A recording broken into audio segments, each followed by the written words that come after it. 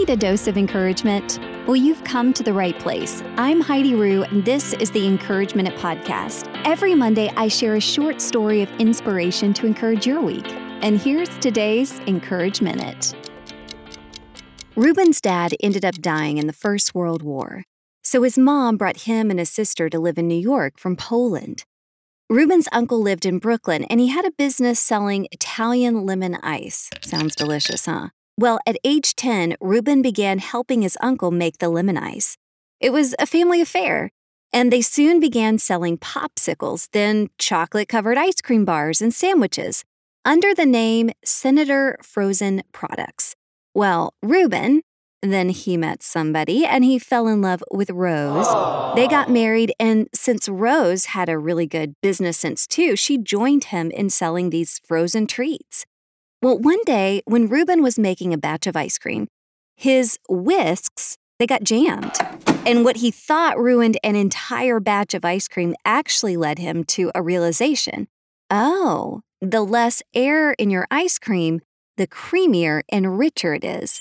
During this time, most ice cream makers were adding lots of air and emulsifiers. So Ruben decided if everyone else was going one way, okay, he'd go another. And he knew if his ice cream stuck to real quality ingredients without added air, that he'd have an ice cream of luxury. But what would he call it? I mean, Ruben didn't exactly sound luxurious. His last name? Mattis? No. Rose was beautiful, but too sweet. He sat at the kitchen table for hours, spitting out nonsensical phrases. And finally, he came up with one that embodied luxury. Häagen-Dazs.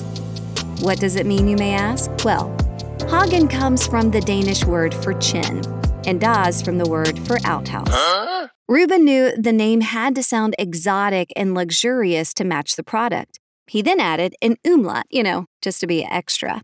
With Ruben's name choice, the high-quality product, and Rose's marketing strategy, Häagen-Dazs became an extremely successful national product that is still going strong today. And if you asked Ruben, I think that he'd say it's all in a name. Side note, the name goes deeper than that because Ruben was Jewish, and he wanted a name that sounded like it had Danish roots because Denmark helped the Jews so much. And I, too, believe a name could have a huge impact on success. Mike was actually the one that chose Atlanta Voiceover Studio as the name of our recording and training studio because so many people search specifically for Atlanta Voiceover Studio online. It's the first thing that pops up. Still to this day, most people say that they found us just by searching online. This is also why I choose to use my maiden name for my VO and on-camera career. I mean, Heidi Rue, it's unique. I think there is maybe one other Heidi Rue on the planet, but it's short, easy to remember, and smooth to say. And when I had my blog, Parties for Pennies, I picked that name because it stated what the blog was about, and, I love me some alliteration. So when choosing a name, think about this.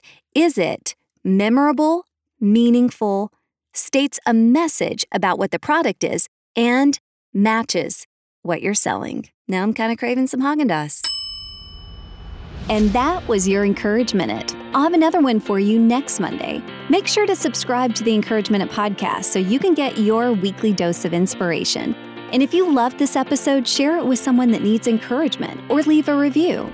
Question, comment, or encouraging story? Just follow me on Instagram @Heidi Rue or on Facebook, The Encourage Minute. And remember, don't stop, get it.